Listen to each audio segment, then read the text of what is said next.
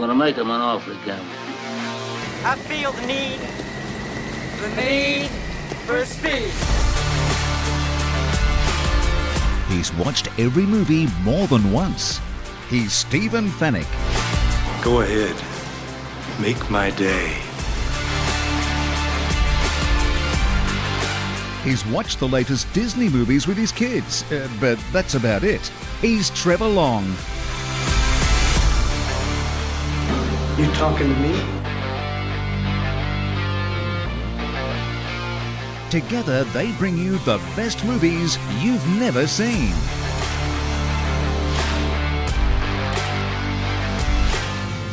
I will look for you. I will find you. And I will kill you. Rent, buy or stream the latest and greatest movies on Fetch. Watch on a big screen Hisense TV.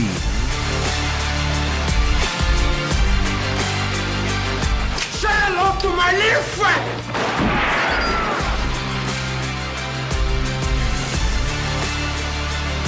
The best movies you've never seen. The first rule of Fight Club is you do not talk about Fight Club. With Stephen Fennick and Trevor Long. This is the captain.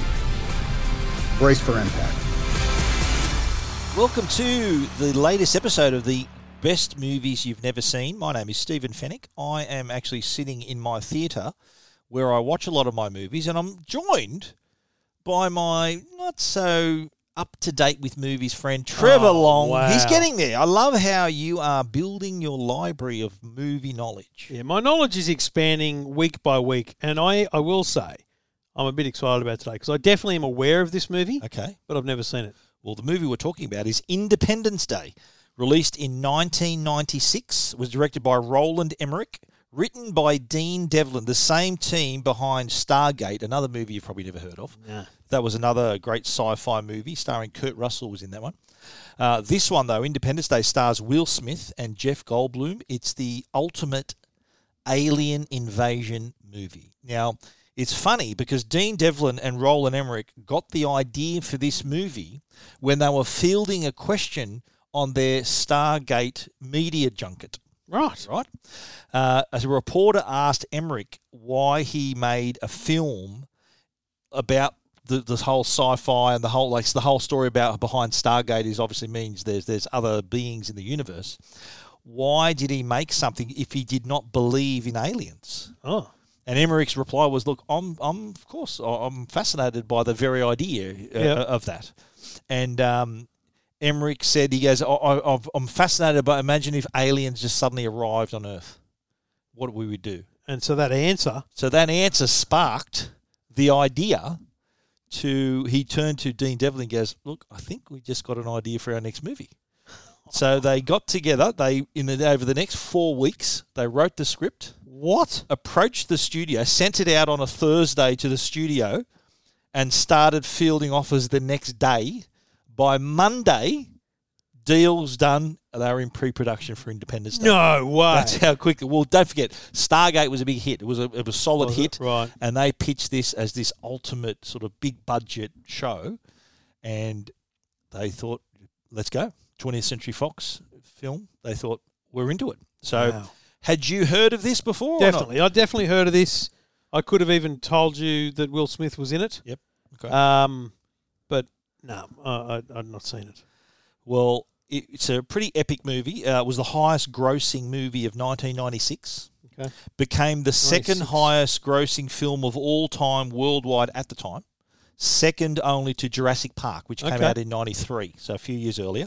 It broke the records for fastest film to get to 100 million, and that was in 7 days. Then broke the fastest to $200 million at 20 days. Both of those records were previously held by Jurassic Park. Now, who else was in Jurassic Park? One of the stars of Independence Day, Jeff Goldblum. Boom, look at the big brain on Jeff. Movie brain! Step aside, Stephen Fennick. Boom. So the movie also won an Oscar for Best Visual Effects, naturally. It was pretty epic for the time. It was nominated for Best Sound, but it didn't win. Oh. We are going to dive into the movie. This is your last exit before the freeway. So if you haven't seen Independence Day, it's been out since 1996, you can watch it on Fetch. Don't feel bad. I hadn't seen it either. And you know what? I enjoyed it to a point where I would recommend you get your family around, fire up the Fetch box and just press that voice button and search Independence Day. It's always fun to watch the Fetch box work out what you're saying in such quick time. It goes from trying to understand what the word is to absolutely nailing it and then showing you the recommendations of where to watch it and how. I chose to buy this one because I knew it was a blockbuster. Okay. And put it up on the big screen and watched it with great joy. Thousands of movies available to rent or buy on your Fetch box. If you haven't got a Fetch box, ring your internet provider and say, do you guys do Fetch boxes? And if they don't, change internet providers because any good internet provider definitely provides Fetch. Otherwise, you can go to JB Hi-Fi, Harvey Norman, those kind of places and buy the Fetch Mighty or Mini. The Mighty allows you to record TV shows on the go. The Mini allows you to stream everything you want with every big service. So Fetch has got you covered, and Fetch are great, proud sponsors of the best movies you've never seen. Okay, so we are going to dive into the movie, but before we do that, you've heard of the movie. Yeah. And now that you've finally seen it, what are your impressions? Big fan. Oh. Big fan. Okay. I'll tell you why, and you know that I struggle with Star Wars-y sci-fi, right? Yep. It didn't have that feel to it entirely. Obviously, there's alien beings and all that kind of stuff, but they were kept to a minimum, and they were so in context. Yeah. Do you know what I mean? Like it wasn't. So it was based in realism. It's supposed to be based in realism. I think you've absolutely nailed my genre. It has to have some form of realism, and I think if you're going to have an alien context to a movie, this had genuine realism about it. So for that reason, I quite enjoyed it. It did a good job with it too. I reckon the way it was sort of told from all these points of view, so that's how it affected different characters. It felt long. What's the duration? 2:15, 2:20. Yeah, so I watched the special edition, which had like another 20 minutes of extras. Running through the special edition? No, the special edition is not here. I gave you the short version, mate. I've watched this. I remember when it first came out, I watched it multiple times in the cinema. Yeah. So it came out in 96. It would be good in the... It was a massive big screen movie. So I remember going to see it with my brother and saw it. I reckon I saw it 5 times, when it came out in 96. Yep. And it's a favourite to watch now. I've got it on 4K. I think I own it digitally as well. To me, I describe it as like an amusement park ride.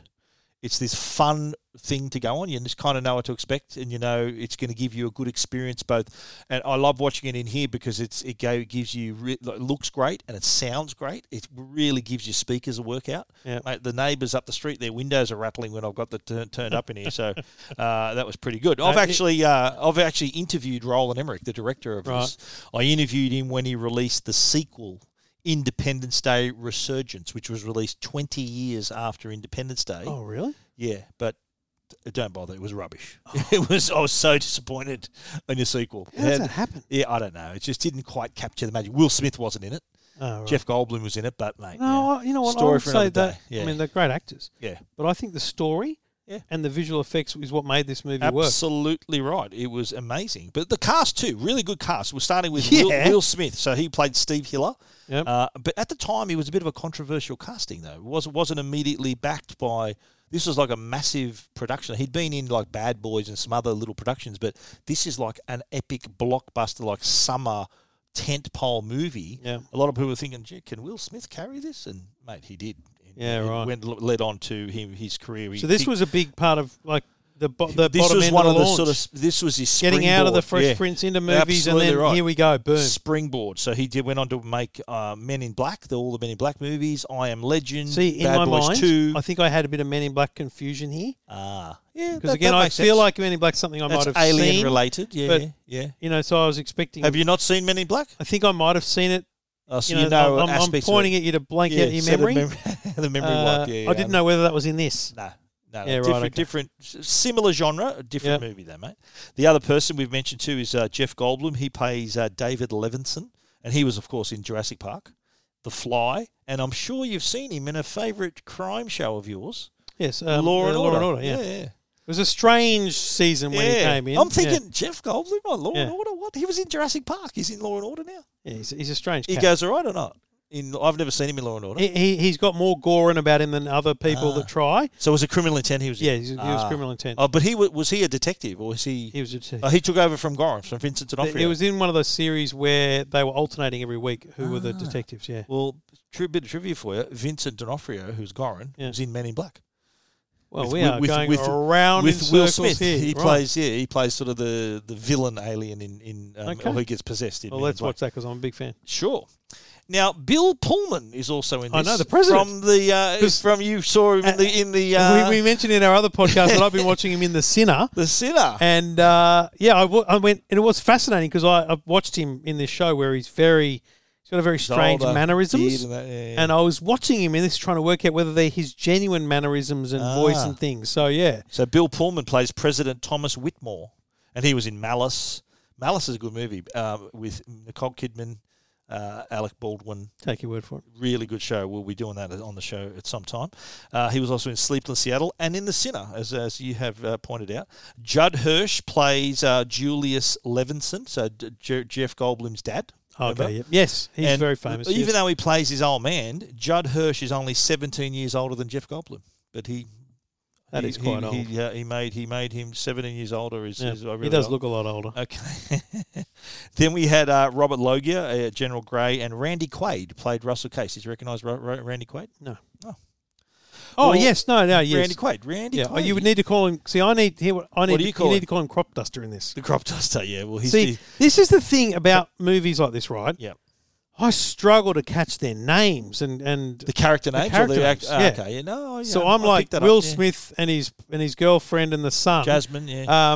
And Crop Duster and the Russell General. Case, do you know what I mean? Like General I'm Grey, not. Yeah. Because you know what? Because I've seen them so many times, course. I know their character names. Of course. Yeah.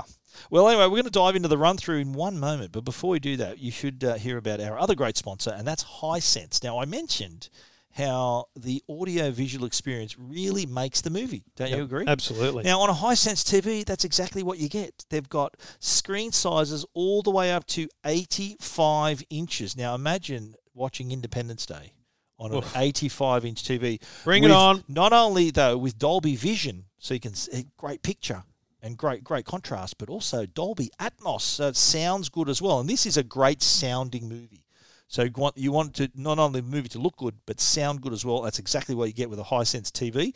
Their mini LED technology. They've also got ULED technology, or quantum dot color. They've also got full array local dimming, which helps with the contrast and the picture quality as well. And as I mentioned, Dolby Vision, so it looks good. Dolby Atmos, so it sounds good. Also has a really cool Vida U5 smart TV operating system, so you can get to your content really quickly. And, of course, Hisense back their products with a 3-year warranty. So that gives you added peace of mind. So you know you're getting a quality product if the company can give you a 3-year warranty. So give them a go. And look, go big or go home. An 85-inch Hisense TV is just what you need. If you want to find out more, head over to hisense.com.au.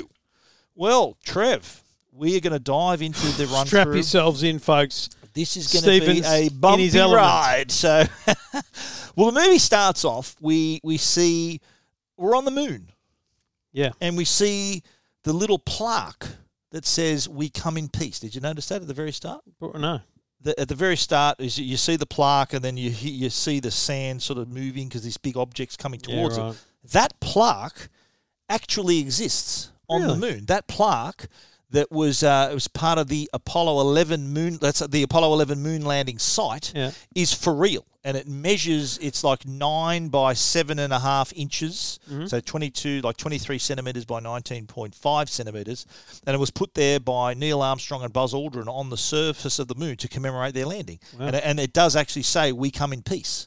Wow. And it's signed by, it's got Richard Nixon's signature on it. So that's actually there. So if you ever get to the moon, that is actually there. I'll check it out, mate. Yeah. But we see this big shadow approaching. We see Earth in the distance, and then over the top. And this sort of reminded me of the opening shot of Star Wars. You know, the very first shot of Star Wars is this little ship and then this massive Star Destroyer coming over the top of the screen. That's pretty much a bit of a rip-off of what Star Wars is here.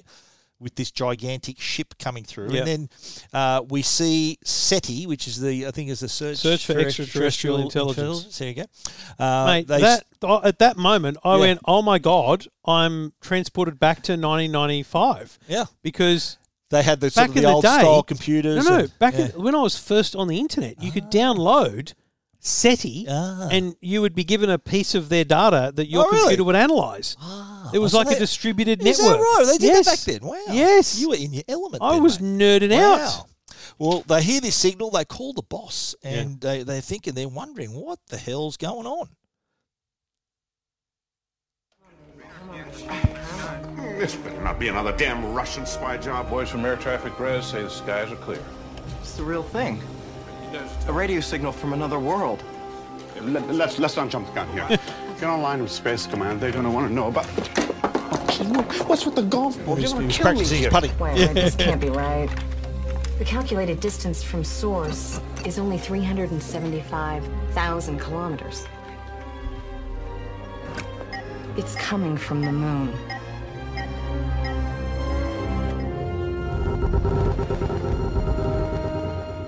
It's funny, that was the signal here. There's the signal in the So background. when they say it's coming from the moon, they mean it's coming from that distance, right? Yeah, so they're picking up this signal that should be coming from another galaxy. It's coming from our own solar system, so it's approaching.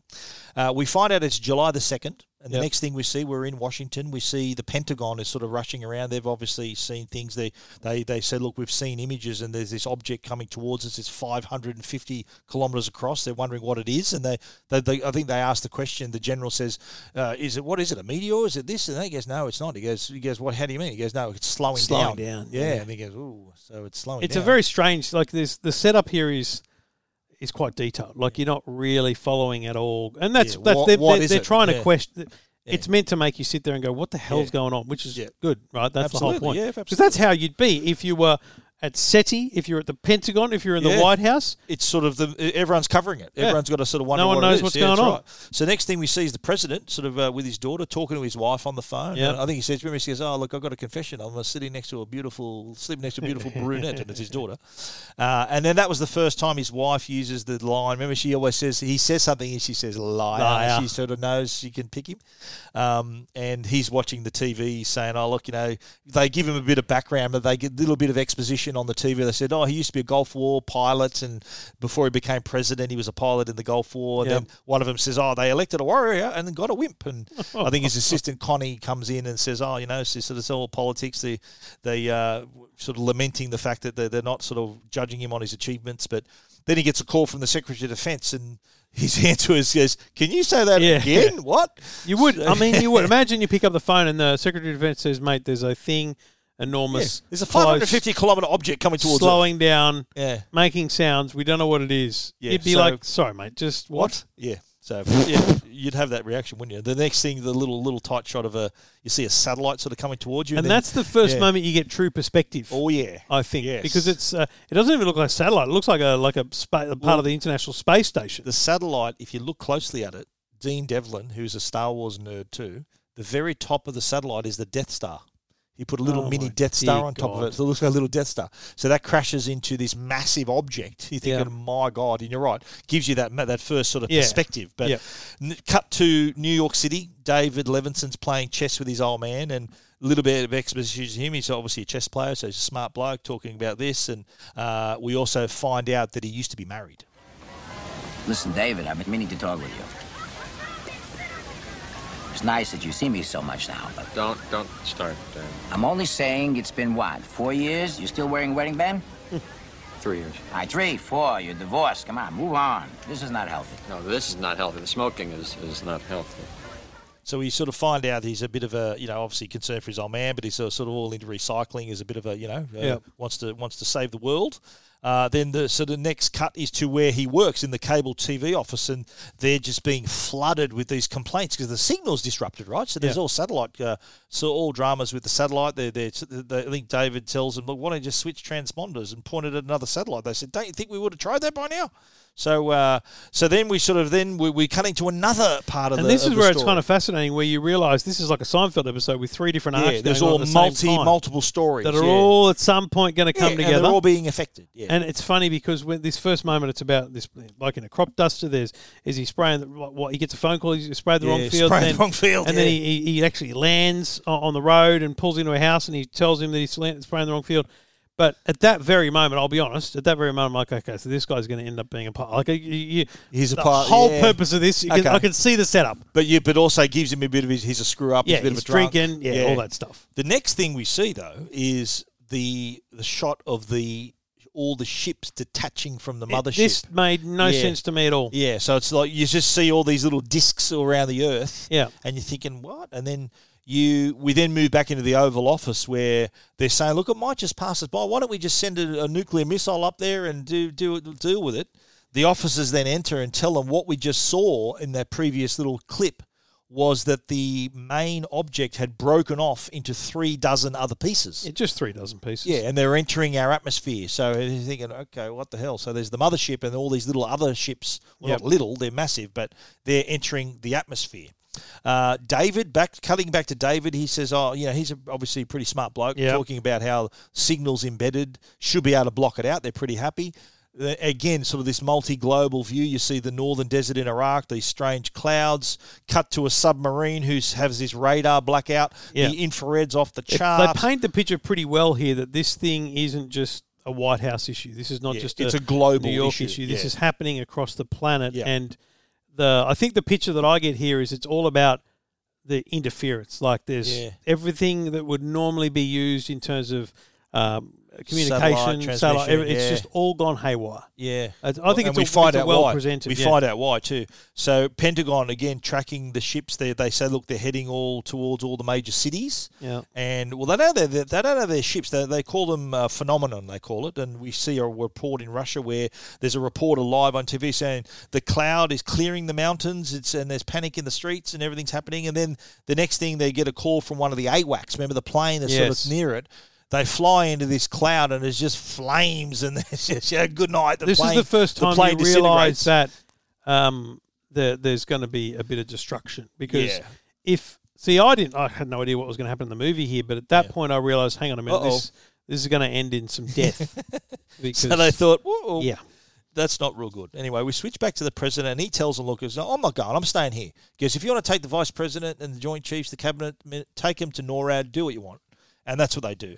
But he advises people, look, stay in your homes. And then he goes, what happens if they do become hostile? And he goes, well, God help us all if they do that. David realises the signal is actually cycling down. He says the signal will be gone in 7 hours.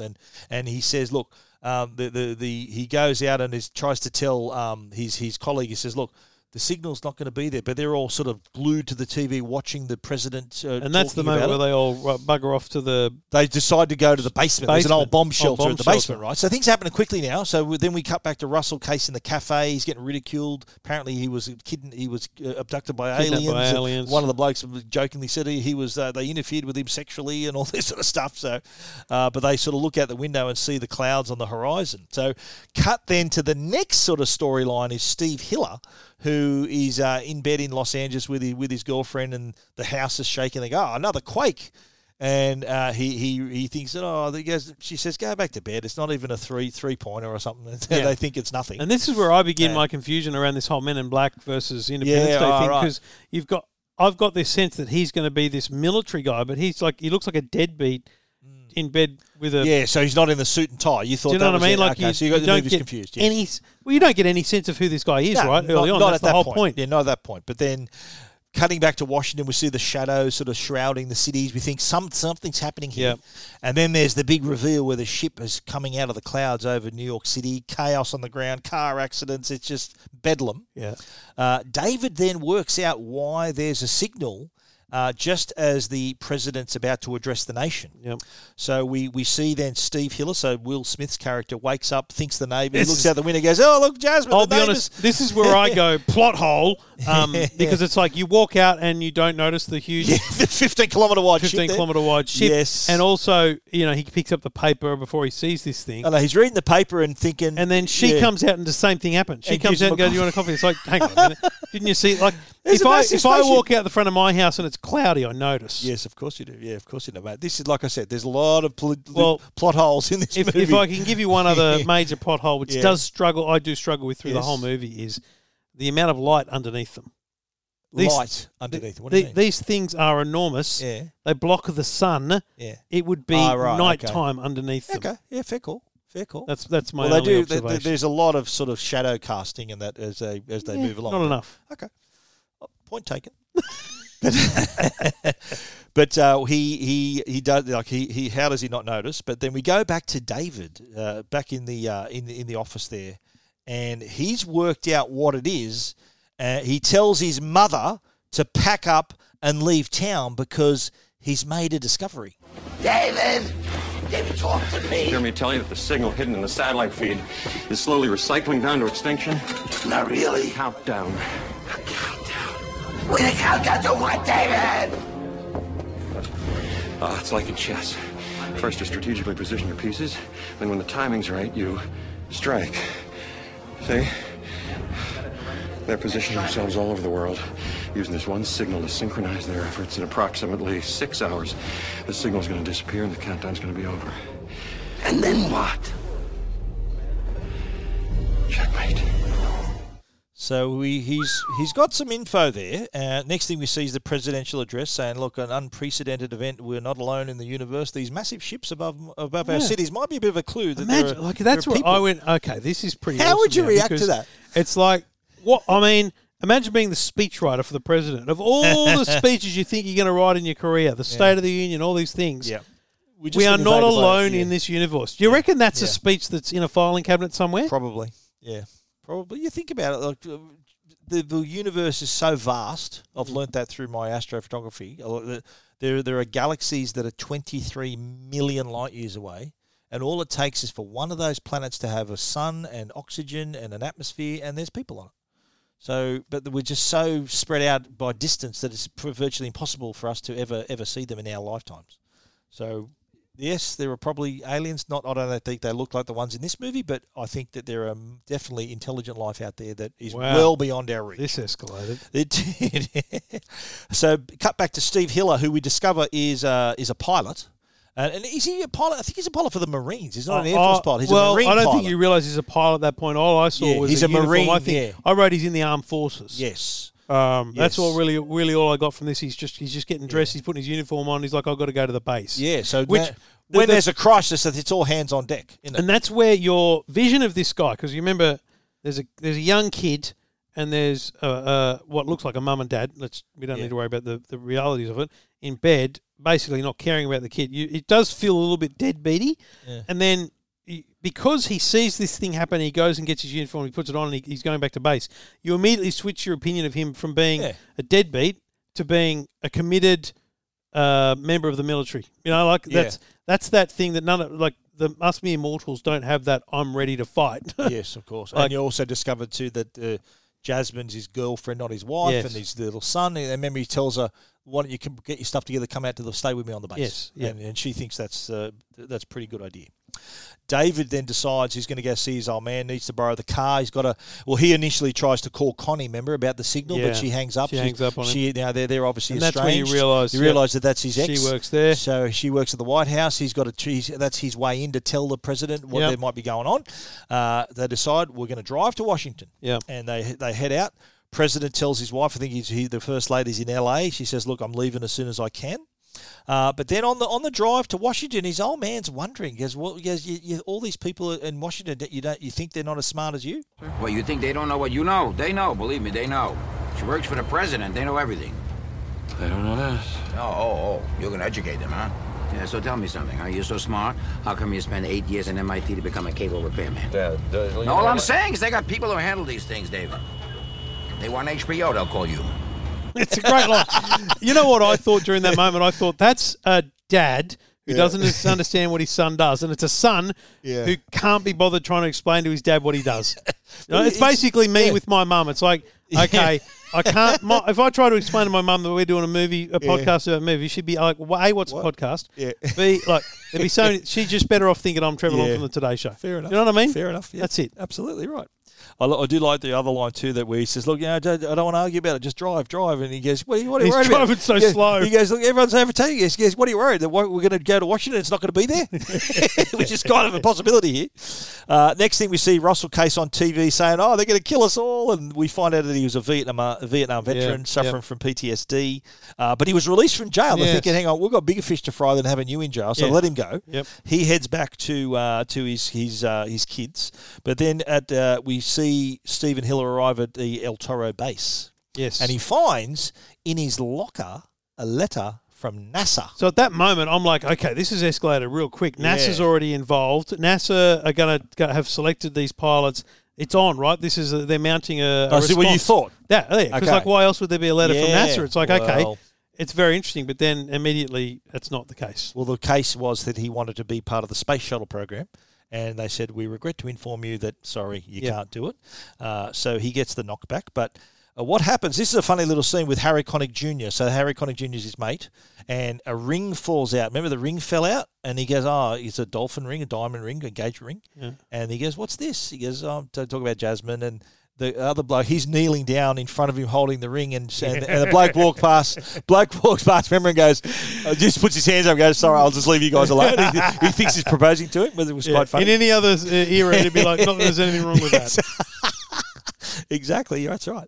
But then we switch to Jasmine, so we realise what she does for a job. She's a dancer of the exotic variety. Yes, and she's in the nightclub, but no one's watching her. Everyone's glued to the TV. She's dancing on the stage. No one's looking at her. And I don't know much about it, but I understand they work well off tips. So she's basically wasting her time. What am I doing here? Yeah, so they're watching the news. She goes in. She's about to leave, and one of her friends makes a sign, and she says, "I'm going straight after my shift. I'm going on top of those buildings." She's, "Look, I've got a bad feeling about this. Don't go." And look, she still goes. That girl. I don't want to foreshadow, and you've just mentioned it. She goes, and there's drama. Yeah, but I do think little bits like that, I don't actually make sense. Yeah, that could have been cut out. But yeah, this whole a little segue. To be honest, the whole scene. Well, she was a fan of them. She was thinking, "Oh, how cool!" The whole scene could have been avoided with when we first see Jasmine and Hiller. Yeah. It could have been Hiller asleep, kid playing Xbox, and the wife coming home late from a shift. Do you know what I mean? You could have identified her as a stripper. Well, I don't think they wanted to reveal it that easily. They wanted to sort of to tease it out a little bit. I just don't think it mattered. Okay. Because it only comes up once else in the bloody movie. Yeah, true. Well, when she mentions the first lady That's later right. on. Yeah, right. Anyway, David arrives in Washington. I'll just send my notes to the director and say, "Mate, director's cut." Mate, I've got his number. I'll let you know. Yeah, sure. David arrives in Washington, and what I love about this scene is the real 90s technology. Did you love this bit? It would have taken you back. Nerdy, yeah. Looks up Connie's portable phone, he calls it. Yes. Portable phone, not cell phone. Portable phone. Yeah. He gets a CD of a street directory. Yes. And puts his little antenna to guess they're going to triangulate her position. Yeah. And she says, "Look out your window." And he says, "Don't hang up." And then she says, "How does he do that?"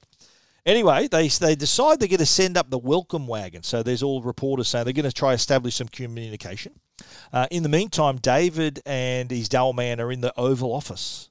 And apparently when David and the president met, and the president wasn't the president at the time, they had a fight. Yeah. Because I think Connie, he thought Connie was stepping out on him with Thomas, but before he was president. Anyway, he tells her about the signal, and then the president comes in and he lays this info on him.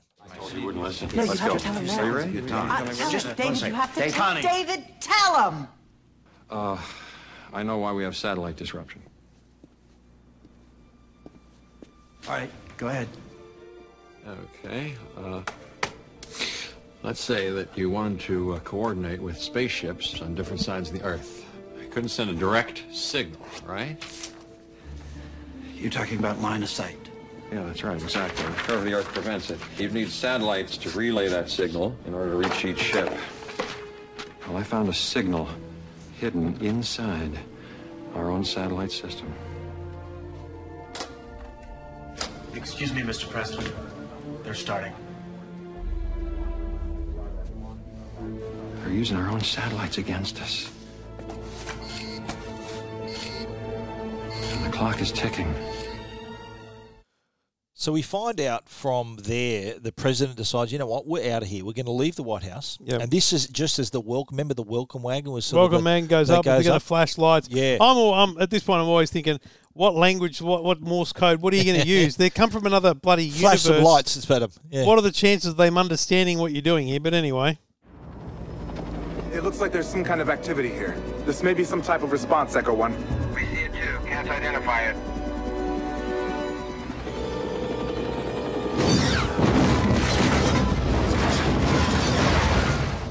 Good night, welcome wagon. I love how any alien, intergalactic, anyone, they don't have projectiles. They have lasers. Lasers, yeah. Laser they have, yeah. Why don't we have that yet? We probably do, but they just don't let it You out. think? They Okay. think, imagine that getting out. Having a laser gun. Wow. Laser, what are they called? Laser pointers are enough trouble. Imagine having a proper laser. Yeah. Yeah. Okay. I'd keep that on the download, that one. Anyway, next thing we see is them evacuating the White House. Yep. Here's a little thing for you, though, Trev. Okay. Apparently, that when the president leaves on a helicopter, the rotors cannot be in motion until POTUS is on board, is secure on that craft within the helicopter. So you can't start the rotors until he's on board. Mate. They're never, ever going to be not on. Look up. Yeah. But anyway, There's an enormous alien. They said no matter what thing the above. emergency is. I'm That's tipping, the rule. That's I'm the tipping rule. they break the rule for this. Yeah, okay, maybe. I'm tipping the president would say, fire up the rotors, I want to get on and go. Yeah, don't stuff around. Okay, fair enough. You with me? Yeah, but I'm just saying that in normal circumstances... Protocols be gone. Joe Biden wouldn't be... they won't he start wouldn't him make it to the until chopper. Get to the chopper. Get to the They'd be like, chopper. yeah, we're going to have to carry him. Anyway, they're heading to Air Force One. They're out of there, right? Yep. Then we switch to... So things are happening fast now. The First Lady's evacuated as well. We see Jasmine's on the road. She's sort of heading out of town. And she's heading to the base. She's heading to see right. Steve at the base. And Jeff Goldblum, or what David Levinson, gets on the plane as the countdown Gets a ends. ride on Air Force One.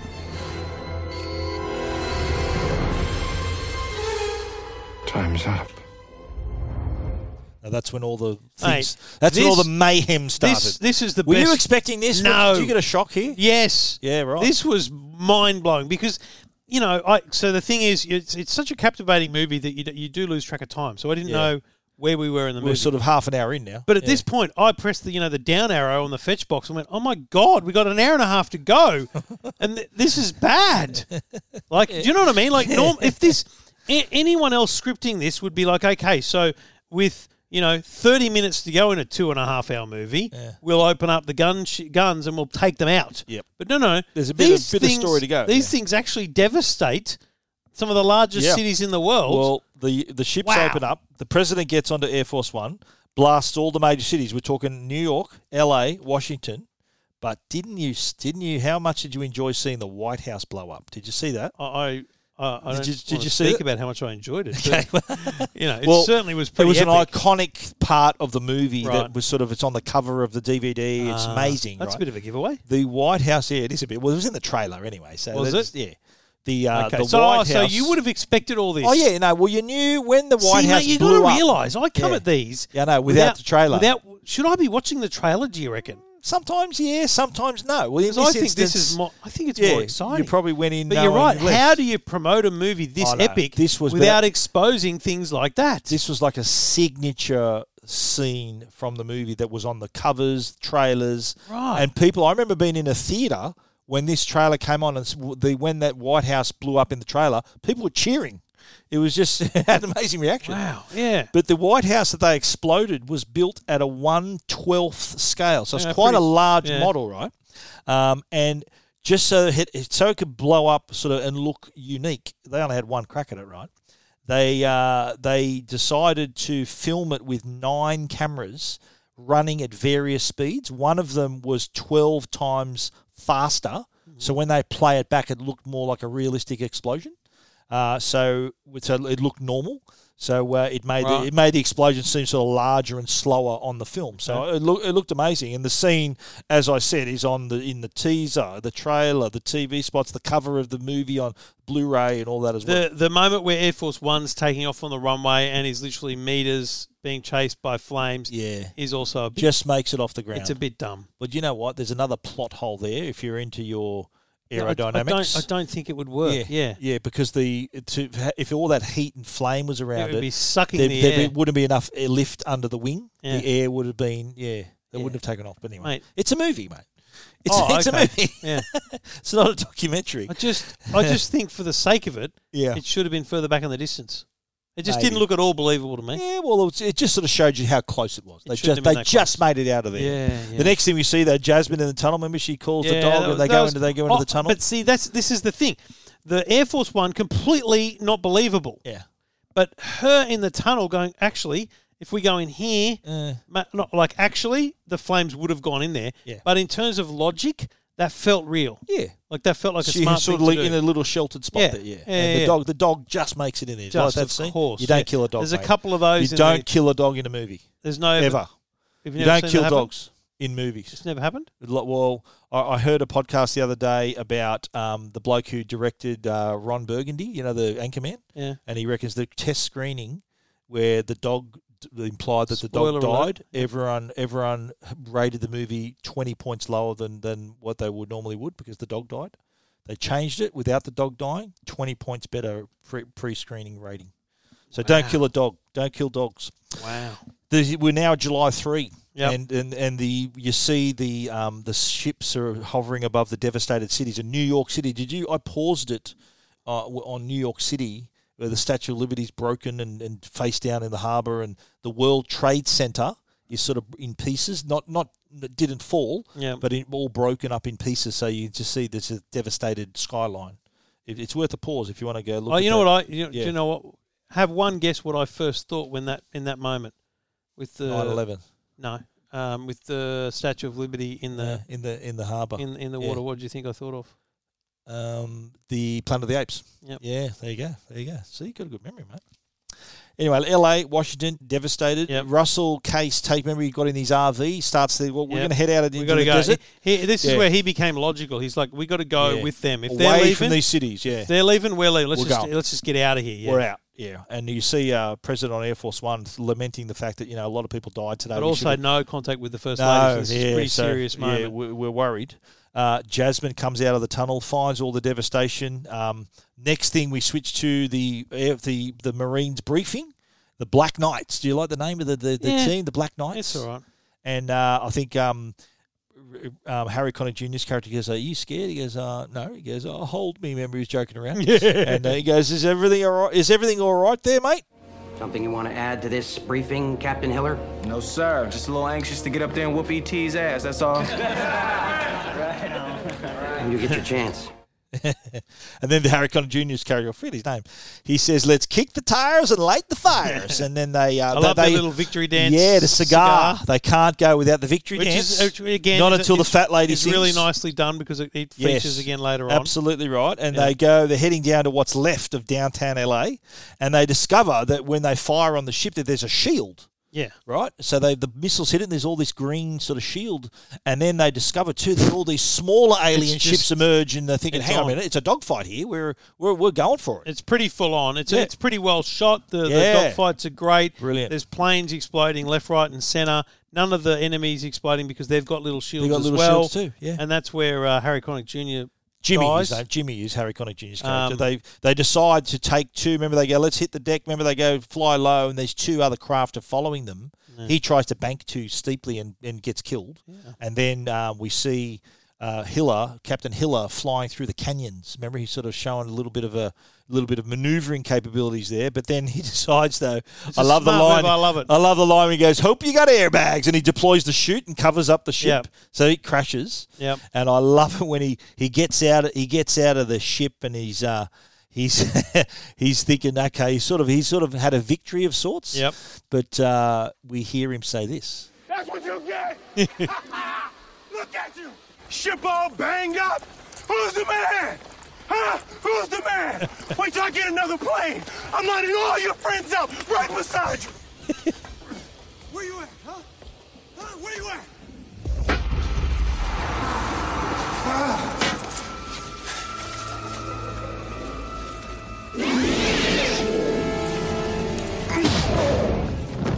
Welcome to Earth. That is a great moment because it really sets that character up as having no fear. Yeah. That's the critical part of that character. But he's also captured an alien too. The alien there, he's knocked him out, so he's got a good punch. Yeah. Jasmine's ferrying people. She's found a truck and picks up other survivors. David, though, on Air Force One, not feeling too crash hot. He's a bit airsick. Is this you? Yeah. A bit airsick like this? Yeah, definitely. You still do? Yeah. Really?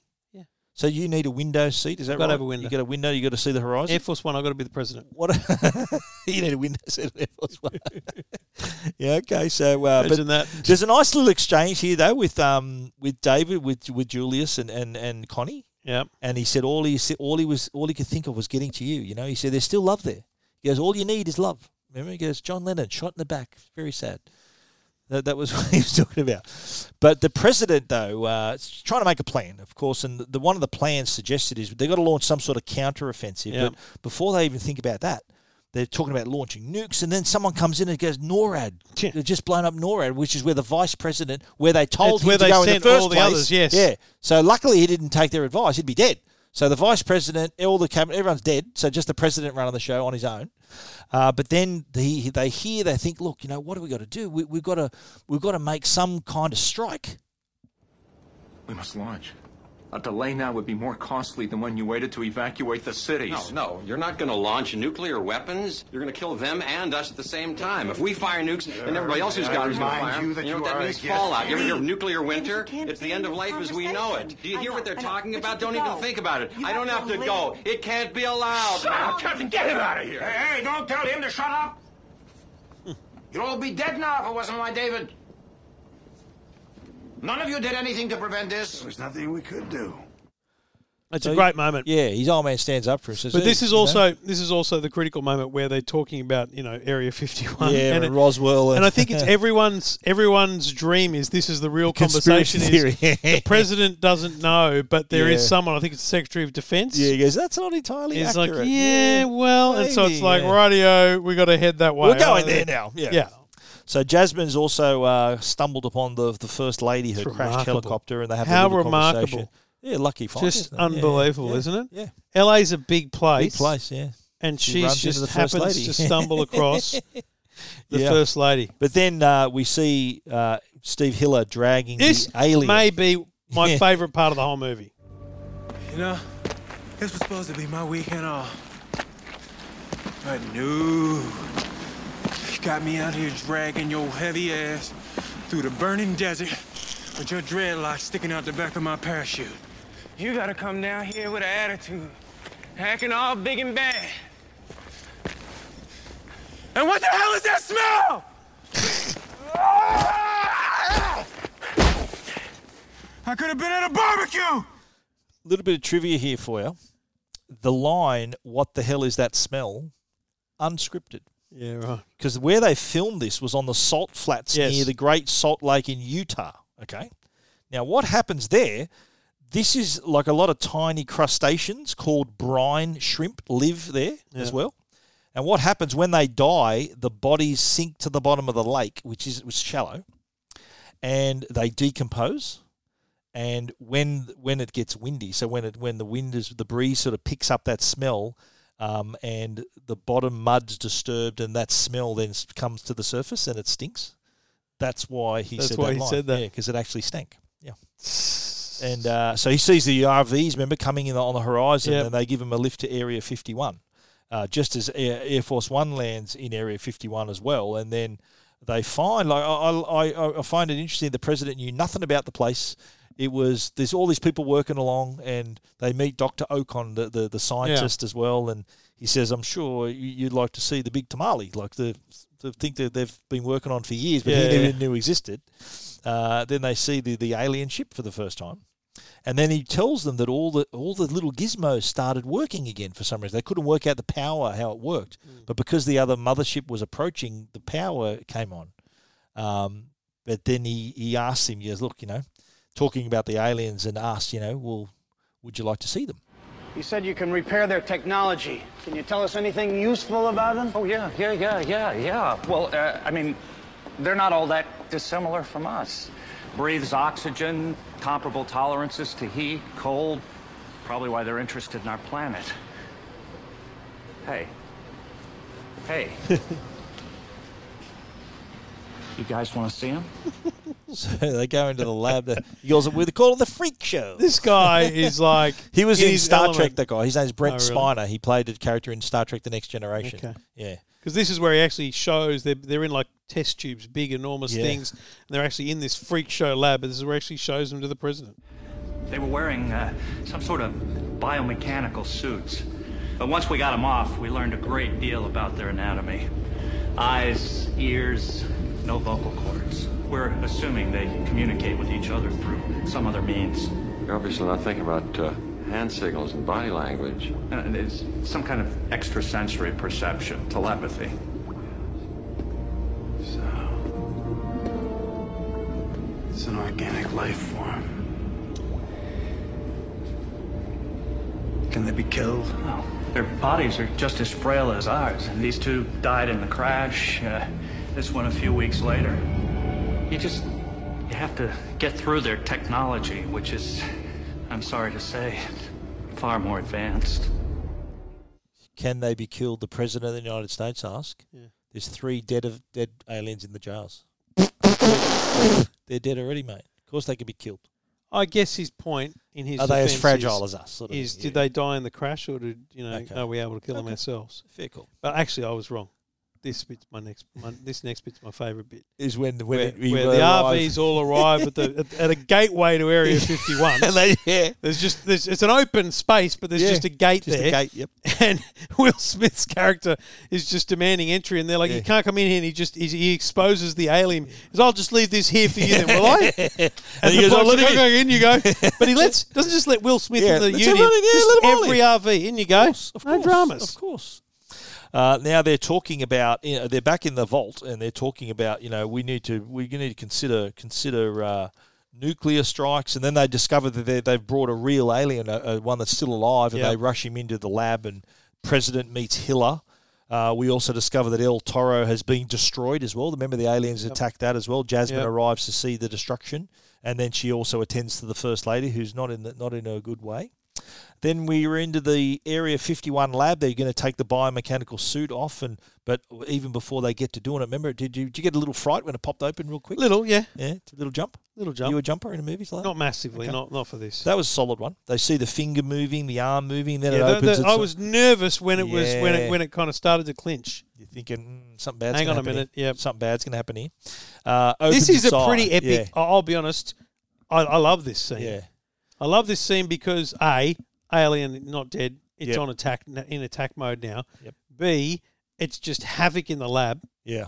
I think you've got the president and everything up in the Yeah, viewing but see, room. it's all They come in. smoke. You can't see anything. You can't see anything because it's all smoked out. But then the bloody doctor gets smashed up against the window, and this is the first time you realise that whole no vocal cords. Love those little bits. And he got his little tentacle around the throat of the doctor, so the alien is using the doctor's vocal cords to speak. communicate. Correct. So good. Yeah. And then the president tries to make communication as well. I know there is much we can learn from each other if we can negotiate a truce. We can find a way to coexist. Can there be a peace between us? No peace.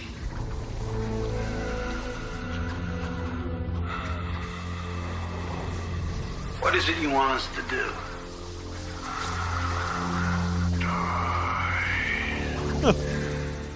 So not very encouraging peace talks. And Just then, there. it's a very wise presidential move. He just goes, "Is this glass bulletproof?" Yeah. And it's Shoot like, him. rightio. Yeah. Go for it, boys. But not before though. Remember, he does that mind. same because he does that to the doctor, doesn't he? Well, he wraps his tentacles around the doctor so he can speak. No, but earlier I think when he cracks him open, he does that this sort of, noise, yeah, and it hurts his that's brain, what yeah. makes the doctor recoil and go down. But the president also gets a glimpse through their ear, through their so that ESP. weird noise. Yeah, but he says actually like a way of communicating through ESP. He sort of gets a feeling for what they're going to do. Are you all right? I saw his thoughts. I saw what they're planning to do. They're like locusts. They're moving from planet to planet. Their whole civilization. After they've consumed every natural resource, they move on.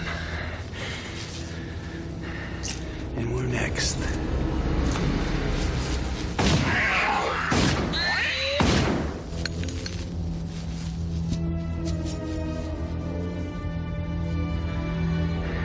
Nuke 'em. Let's nuke the bastards. Do you reckon a president's ever said that? No. Yeah. David and Connie, they're talking about they're in Area 51 as well, and talking about sort of how things didn't work out between them. And she said, "Oh, didn't you ever want to be part of something special?" You know, and he goes, "I thought I was part of something special." We're meaning their relationship. It's all a bit blah. Yeah. I mean, it's a nice subplot. I think you know what the sort of the way girlfriend to enjoy. The way movies are written is that the bigger the fall, the better the redeem. You know what I mean? Like this is sort of playing on the fact that they used to be a couple and all that. And next thing we see Steve Hiller hijacking the chopper. And what I loved about the funny part of this scene was the big guy came over and goes, "Hey, what are you doing?" He goes, "Look, just tell him I hit you and knocked you out." And he goes, "What?" He goes, "You're a midget. I'm 6'8". Like you reckon you're going to beat me?" Yeah. That was funny. Then they decide we're going to hit one with a nuke. Remember, so the ship that's over Houston, they decide to give it a crack. Yep. Confirm the launch code's locked on, deploy. How do you decide? Which And they one go, to go yeah. at? Well, think, well, what do we do? Like, imagine that decision. Thinking if Do we it's, go it's a New York, nuclear Houston? blast, Yeah. And remember the Secretary of Defense goes, "It's a hit." And then they go, "Okay, confirm the target." Yeah, and then it's actually a good minute you're or thinking, so where they've done it. Yeah, because there is a moment where they do sub-confirm it, but then one person says, "We need a visual confirmation." Yeah, and then he says, "Negative, target remains." Yeah. So we're thinking, okay, put the nukes away. They're not going to work either. First lady we see is in a bad way. Steve turns up on a chopper, just happens to find her at El Toro because he told her to go there. Remember, he said, He "Go did. there." He knew that's where and he she'd thought, be. "I'm going to go pick you up," and he did. And then she says to him, "You're late." But then the president sees his wife in the hospital, and he says to her, "Look, you know what?" The doctor tells him on the quiet, "Look, mate, we can't stop the bleeding. We don't know what's going on." I'd sack that doctor if I was the president. It's like, dude, mate, why haven't you got her in the opera? Mate, Yeah, seriously. do what you can, yeah, I'm sure internal bleeding can be, maybe in the 90s they didn't have death. that. Yeah, but preventable for sure. Seriously, it's the first lady too. You're not get gonna, her on the operating table, absolutely, and start repairing some internal bleeds, folks. Yeah. Anyway, she remember he says to her, "Oh, they say you're going to be fine," and she says, "Liar." Remember, she knew that little line. Yeah. She passed away unfortunately, and the daughter has a heartbreaking little line. Is mummy sleeping now? Yeah. And So then the next thing, it now clicks over to July the 4th. I'll be honest. Yeah. That was the first time I realised it was Independence Day. Really? You didn't get July 2, July 3 before that? Didn't really? twig. Okay. Better late than never. Yep. But then we find David in the lab, and you know what? He's not real happy. What the hell are you doing? I'm making a mess. Yeah, this I can see. We gotta burn the rainforest, dump toxic waste, pollute the air, and rip up the ozone zone. Because maybe if we screw this planet up enough, they won't want it anymore. Wait. David, don't do this to yourself. So that also establishes that we all knew. Remember in the office back then, he was blowing up the people who weren't putting the cans in the recycling bin. So you know he's a bit of an environmentalist. He's an environmentalist. He's a bit of a greenie, wanting that sort of gives him more incentive to try to save the planet and make it better. His dad says, "Get up before you catch a cold." That I didn't really. He realises that's an idea. I'll be honest. It didn't twig with me what the idea was, not thinking that a cold is a virus, but I got there in the end. Yes. And this is a pretty cool scene because it's pretty intense. Everyone's in there, the ship that they've been working on at Area 51, which is, it's kind of remarkable. They do the demo, about, right? Yeah, remember he puts the demo on for him? Yeah, well, he does the demo, and he also like says remove the clamps, and it kind of hovers there. Yeah. But remember, he goes, "I'll put the Coke can up there." Remember, he goes, "You got your sidearm?" Yeah, shoot it. Shoots at it. It doesn't realise it's going to ricochet. First one goes, pew, pew, pew, everywhere. Could have killed someone. Could have killed 8 people, yeah. The ship hovers. We know that he can disable the shield, so that's a big tick. Yep. Everyone, that's basically authorised. Right, mate, this is the plan, you do it. And then it's just Jeff Goldblum and Will Smith standing there, and I think it's Will Smith says, "Can you do all that bullshit?" Yeah, he goes, "Oh, can you fly that thing?" And he goes, "Yeah." He goes, "Can you do all that bullshit?" It's like the two of them agreeing that they're both batting above their average in terms of what they might be capable of, but we're going to do it anyway. Because you look closely at Jeff Goldblum or David Levinson when he's describing what he's have to do. He goes, "We're going to go to the mothership and plant the virus," and You can see in his face that, this is such bullshit. This is not going to work. You can see in his face. I don't know whether that's an acting decision or whether the actor himself thought that. But then we decide, though, we find that other air forces, they decide they're going to organise an offensive, organise every plane. It's the first time they bring the rest of the world back into it. Yeah. You see that early on. Yes. But now you realise, okay, there's going to be they've got to band together. Yeah. They've got to get together. They've got to coordinate. I think the president says, get all the planes and all the pilots you can find. Correct. And they decide to communicate via Morse code as well. As you The good do. old Morse code. So all the other countries find they're going to launch a counter-offensive, and we saw all the other countries reacting. I think it makes the news bulletins as well. And then next objective, though, is to find pilots. Remember, they go outside and still get anyone with flying experience, come forward. You're going to be flying a fighter jet. And it's a pretty cool moment because you realise crop dusted guy is going to stand up. But this was also where I realised at some point the president's going to fly. Because you flash back to that earlier scene. Good call. With the Gulf War pilot. It was set up for him, wasn't it? It was a setup. We'll it was get a to beautiful that. setup, Yes. I thought. But We'll get to that. this was the moment that I realised it. Yes. Do you know what I mean? President, it's a bit of a suspension of disbelief. President's going to fly the plane, of course. Of course. And but I like how Russell Case says, look, on a personal note, ever since I was kidnapped by aliens, I'm dying for a bit of payback. Yeah. So we then see the alien ships getting ready for this trip. It's been armed with a nuclear device. They said, look, once you deploy this thing, you've got 30 seconds to get the hell out of there. And they go, righto. So he goes, look, you're always trying to save the planet. I think Connie says to him. Hiller gets married to Jasmine, remember, before the flight.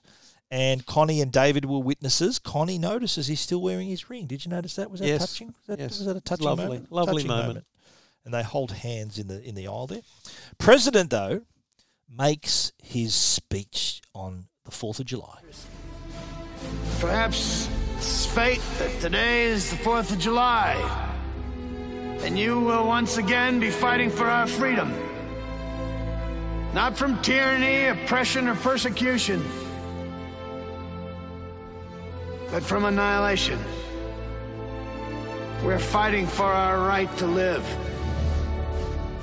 to exist.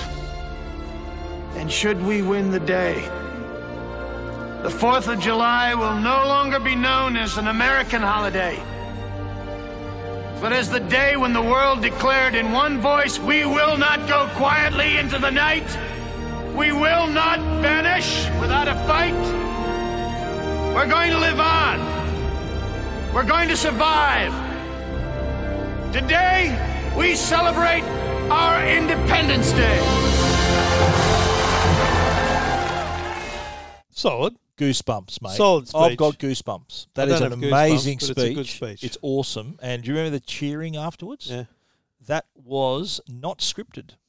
All the extras just started cheering because they thought that was an amazing performance. Yeah, right. They cheered just because of his delivery of those lines. Good delivery. And this is then when you find out he's going to pilot and not a single Secret Service agent tries to stop him. He says, I belong in the air. But, let's just leave that to pass. Well, there's no aliens are going to blow us up, mate. So Secret Service they give him a bit of leeway. Is that how it works? This is also then when the boys are walking to the ship and he realises he needs a bloody cigar. The cigar, the victory dance. Got to have the victory dance. And David's old man gives him a couple. Julius lays a couple of his last two, a couple of Cubans. Amazingly, Kramer gave him a couple of Cubans left.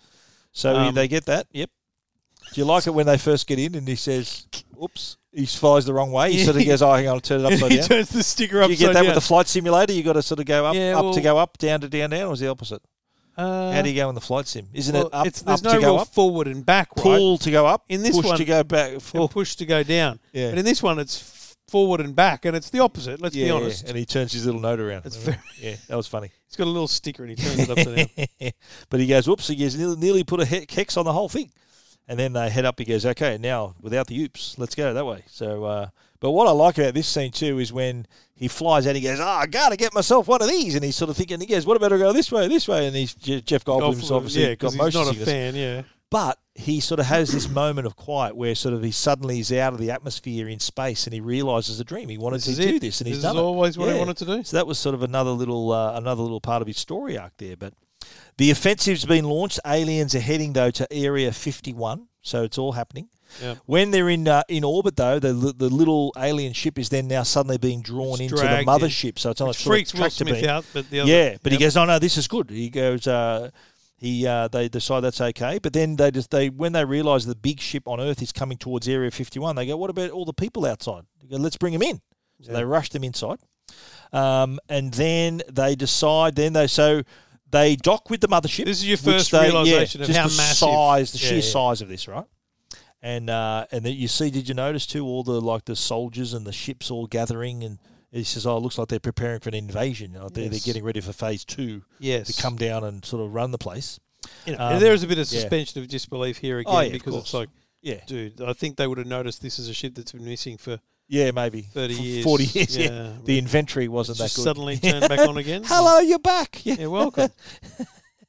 So, but I like it. They dock, and remember they block the windows and. He then uploads the virus. Yep. So once it gets onto the ship, they find out on Earth somehow that it's been deployed, and they go, right, let's go in. Again, and another have a crack. suspension of disbelief moment where I'm like, I mean, have they really? If there's a shield around this thing, all those things going on, how do they even know where they are anymore? Yeah. Then again, SpaceX do have cameras live on. I think they mentioned they've got a really strong radio that can send a signal. They mentioned they qualified that. But anyway, the payload has been delivered, so the virus is in. Shields are still up though. Remember, they hang on, what's happened here? But then go, hang on a minute. Let's try again. Let's go one other crack, and bang, it explodes, and they're thinking, okay, shields are down, they're in. But then David and Stephen realise they're locked in the dock. They can't go anywhere. You can't move. They're thinking, so what are we going to do here? We're just going to, what do we do? We're just going to have a bit of fun with them. So they decide to do this. Hey, all right. Look at us. Take a look at the Earthlings. Goodbye. I'll take care, all right? None but love for you. None but love for you. You didn't have any clue what's about to happen to him? Oh, not a chance in hell. Good night.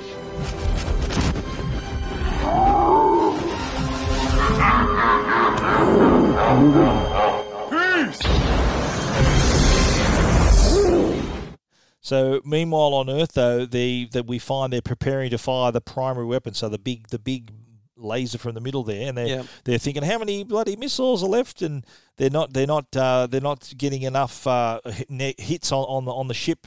But good old Russell Case comes through. Do me a favor. Tell my children I love them very much. All right, you alien assholes. In the words of my generation, up yours! I did love that bit. Because remember, he tried to fire the weapon and it jammed? Yeah. So he thought, I'm just going to use the plane as the missile. And again, you do, I didn't see that coming. Yeah. He sacrificed himself. I imagined, because the president's out of weapons, you imagine first the president's going to be wanting to bring it down. Yeah. Then, crop duster guy's going to fire the final one. That's the crop assumption. Duster guy, yeah. But in the end, it's a bloody kamikaze mission. He sacrificed himself. And he sacrifices himself. Yeah. But I do love the up yours thing, because it actually is. Like, when was this movie? 1993. Like, it has so much credibility today as well, because there's no way a young person would say up yours, right? Yeah, exactly right. They'd be much more explicit. So they discover him flying into the weapon as it's discharging is what it sort of sent it back into the ship and blew up. Essentially, they need to fire a weapon. They need to go up into the yeah. So now they said now we know how to take him down. Go Tell hard. everyone, yeah. And so we cut back to Dave and Steve on the mothership, and all these other ships are starting to surround them, and they're thinking, what do we do here? And they think, they get the cigars out, and they decide they're going to have It's been a pleasure, and when they launch the nuke. But once the nuke has exploded, we're loose. Can you get us out of here in 30 seconds? I ain't heard no fat lady. Forget the fat lady. You're obsessed with the fat lady. Drive us out of here. I ain't heard no fat lady. For some reason, launching the nuke, which starts a 30-second timer, dislodges relodges it. They get loose, and off they go. And they're off. It's a pretty awesome scene again where they're going out. Again, there's that whole, just the last. If you time the moment. 30 seconds, it's actually a minute 40. Yeah, I was going to say. Get out. I timed it. Yeah. It's a minute 40, but it's a movie. Okay. I told you, a lot of cheesy parts of this. It's like Jack Barron 24. A lot of that stuff's not happening exactly right in concert. I ain't heard no fat lady. But then what happens, though, once they get out, it ain't over then. So don't forget, the nuclear bomb on board the mothership suddenly detonates, and the mothership just disintegrates, and they're caught in the debris field. Again, same. And they're thinking, what the hell are we doing here? Yep. But cut back to Earth, and you see that the scenes around the world where the crash ships are seen around the world. Yeah, and there was one in Africa. Yep. And you see one with the pyramids, so it's Egypt. And then in Sydney. Huh? So the one, I worked this out, if the ship from the angle, suburbs, the Roosters are gone. It's sort of in, it's Potts like Point. at Bondi Beach. It's probably a Bondi. Yeah, sort I think of sitting it's pretty on much the whole of the eastern suburbs. The whole of Bondi Beach is just Gonski. Yeah. But Mate, although, I reckon Potts Point, King's Cross through to Bondi, gone. But no, there is a bit of a, if you do the perspective on it though, because like Bondi Beach is not 15 kilometres away from Sydney. Yeah. Like the size of that ship, where it's sitting, if it was sitting above the CBD, 15 kilometres, the edge of it would be at sea, and the other edge of it would be near in the west. Yeah. So if it fell unless it's moved, of course, it would have fallen straight on Sydney Harbour. But it would have been for the movie. It was a nicer shot of the harbour and the Opera House in the foreground. Of course, listen to us discussing where the ship would be. Then, of course, they're all celebrating, but they're saying, "Look, there's no sign of the delivery boys. Yeah. No, we lost contact with them. And hang on a minute, there's something on radar." Yep. And they made it. My question to you is that when they left the mothership, the Earth's rotated.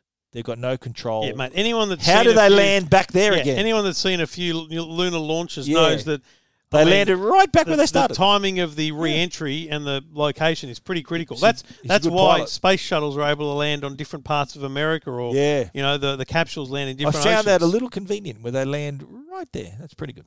That's the piece of this movie you found that's it. convenient. But the president thanks, of course, Steve Hiller and David, and Steve also grabs up the little boy. What was the little boy's name? Do you remember the boy's name? No. Anyway, he says to him at the end, he made a little promise, remember? Happy 4th of July, Daddy. Same to you, Munchkin. Didn't I promise you fireworks? So that's the end there, mate. It was an epic adventure. But there are a lot of cool lines, though, as well, and a couple of them from our man, or one of them at least, from our man Julius, David's dad. I love the line where, remember, they're playing chess and he's taking his time? Hey, do you have any idea how long it takes for those cups to decompose? If you don't move soon, I'm going to start to decompose. It's a very good chess. It's a good chess line, isn't it? Yeah, make a move. And of course, this became an iconic line as well when after Will Smith knocked out the alien. That's what I call a close encounter. And Russell Case as well has another, just before he piles into just smashes into the ship. Do you remember how he was abducted by aliens? Yes. Hello, boys! I'm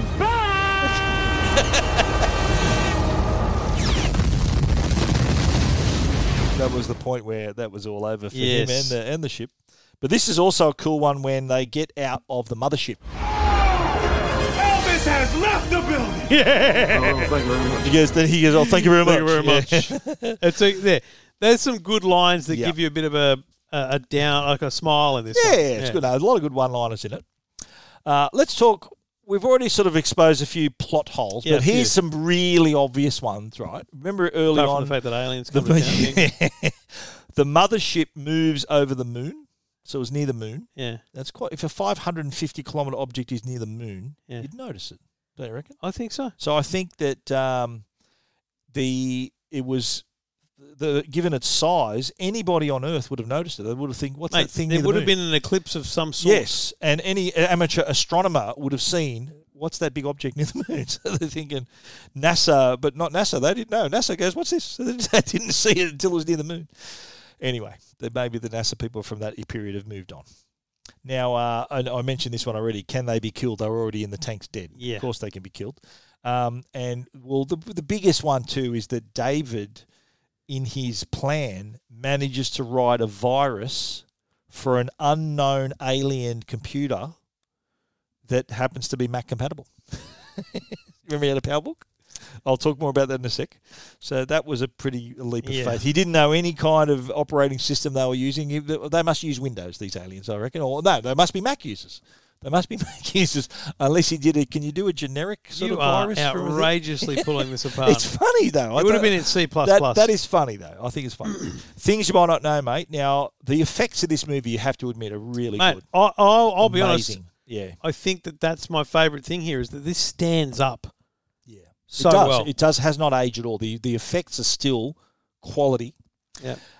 One of the effects that were really cool was, remember when the buildings were blowing up and the flames were coming down the street? Yeah. Now, to achieve that, the crew put a downward-facing high-speed camera above a miniature model of a street. Yep. And what they did, they were sort of almost tilted at 90 degrees, so it was like they were filming. You thought it was flat, but they were filming it up, Yep. right? So the flames, when the explosives were set off, the flames would rush up towards the camera. Yep. And it looked amazing. Gave the illusion that the flames were travelling laterally, so towards the camera. Except for the biplane during the crop dusting scene, any other aircraft in the film was either a model or computer generated. Wow. So all the Air Force dogfights, wow, either models or computer generated, CGI. Nice. Yeah. Now, Dean Devlin, one of the writer, said that most of the dialogue between Jeff Goldblum, Judd Hirsch, who he played his dad, and Will Smith was improvised. They just let him go, and a lot of that was improvised. Nice. This movie holds the record for the most miniature model work to appear in one film. Wow. So the model shop, so they estimated that they had more miniatures were used in this movie than in any other two movies combined. And it's probably a record that's going to stand because shortly after this, CGI became very popular. Right. So there was no need to build Why the miniatures. build the models anymore? So that record is probably going to hold. The biggest models they built miniatures of all the spaceships, but also a 30-foot destroyer model and a version of the mothership. So the mothership model, they had a model version of that was 12 feet wide. So that was not quite it was a miniature from what it's basically size, but still quite sizable. The DVD commentary, remember that scene where she's in the tunnel and the fire engine tumbles over? Apparently that fire engine was a toy they bought at a toy store, and they just threw it up in the air and filmed it in slow motion. It's a toy from a toy shop, the fire engine. They also filmed, there's a lot of news coverage and media in this. Yeah. They reckon there were 70 mock news broadcasts created just for the movie. And a lot of them, they only use parts of it. If you look at the DVD and the Blu-ray and the 4K, there's a video of all the news reports that runs for like an hour. Oh, really? You can just listen to, there's several scenes, clips run for quite a while. They made them so they can pick and choose whatever they wanted. Yeah, so there's a lot of detail that went into that there. Now, the abbreviation of this movie was ID4. Right. Remember that? Independence Day, 4th of July, ID4. Yeah. Now, the reason they did that was for legal reasons, because the title, Independence Day, was actually owned by Warner Brothers when this film was in production. Right. So they didn't want to have Independence Day everywhere. They went with ID4 until they could secure rights to the name, which they eventually did. So they paid a bit of money to Warner Brothers to secure the title. The other titles they had up the sleeve was Invasion, and the other one was Sky on Fire. Interesting. I would have taken that. Independence Probably a Day. second choice. It's brilliant. Independence Day. It's on Independence Day. Yeah, but you think you're only saying that because you know the movie. Yeah, well, it's got a nice ring to it. Size of the mothership was 550 kilometres, which is 342 miles. The city destroyers, so the ones the round ones in the city, they were 15 miles across, which made them 24 kilometres wide. That's a big bit That's big, eh? Yeah. That's a big, solid bit of equipment there.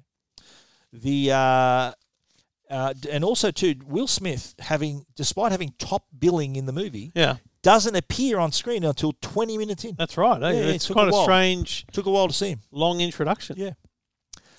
Did you notice when the Empire State Building was being framed and blown up, it was incorrectly shown to be breasting an intersection? You've been to the Empire State Building. Yeah. There's no street in front of it, so that you're looking at it like it's on the end of a street. Sure. So that was a bit of a... That's a... yeah. The Capitol Dome, remember the effects where the Capitol Dome blew up? Yeah. Apparently it was shown crumbling like stone, but the the dome of the Capitol is actually made of iron. Oh. Yeah, it's steel. It's not stone. They got that wrong. And the Macintosh laptop that David uses is shown as a PowerBook Quad X, so XXXX. Apparently, it was a prototype model that Apple supplied, and with no designation. They didn't have a model number. It was just looked like a PowerBook, and it showed just the Apple actually used it. The logo was easily seen in some parts. And Apple used it in some ads at the time. And the ad said, what kind of laptop will you choose to save the world? Wow. So they went with that. That's pretty good. I like that. Yeah. That's good integration. Yeah. Good marketing early on. But you did notice, remember it was the colourful logo? Remember the one that had the stripes. Yellow, like a rainbow sort of design? Yeah. Well, that brings us to the end of the movie, mate. And I would love to hear your wrap-up and rating. Oh, I'm a big fan. I think it stands up so well for the age of it. There's no doubt it's a 9 out of 10, if not more. And it's epically rewatchable. I can see how you sit and watch and enjoy this one. And I kind of want to.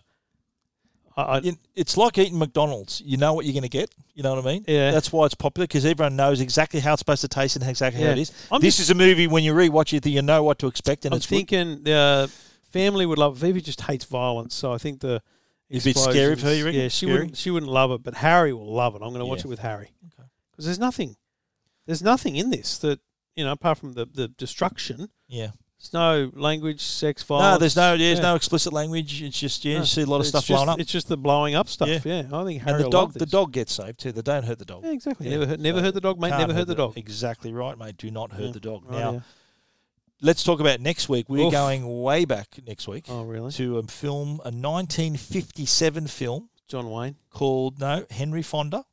I won't give you a quiz question. I'm just going to tell you about it. Okay. 12 Angry Men. Oh. This is... I thought it was going to be On Golden Pond. No, On Golden Pond was in the 80s. That was a later movie. I don't know where that came from in my mind. Henry Fonda. Well, you matched the actor, mate. You've done really? That. On Golden Pond was Henry Fonda. Wow. You are a freak. But anyway, this is 1957, an iconic movie of his, and it's set in one room. The whole thing? The jury room. It's a jury. Oh, okay. You mentioned this before, yes. Mate, I've got to say, this is fantastic. Okay. You're thinking, how the hell they're in one room, 12 men talking in one room. It's a court, they're deliberating on a case. You are going to love it. That is our movie for next week. It's black and white. Okay. So I own it on disc if you can't find it on any of your streaming services. So I look forward to presenting with you. And definitely you've not seen this before. I know for a fact you haven't seen it before. Stellar what's cast. It called? 12 Angry Men. Okay. We're on it next week. Next week. And big thanks to our great sponsors, Fetch. If you're looking for any of the movies that we've already covered or any of the movies we're covering in the future, you can find it on Fetch and enjoy it on a big screen, Hisense TV to complete the experience. Just like Trevor does. Your 85-inch TV, you watch all of these movies on your Hisense 85-inch. So that was it. Independence Day, and next week, 12 Angry Men. Trev, look forward to you seeing that one. Bring it on.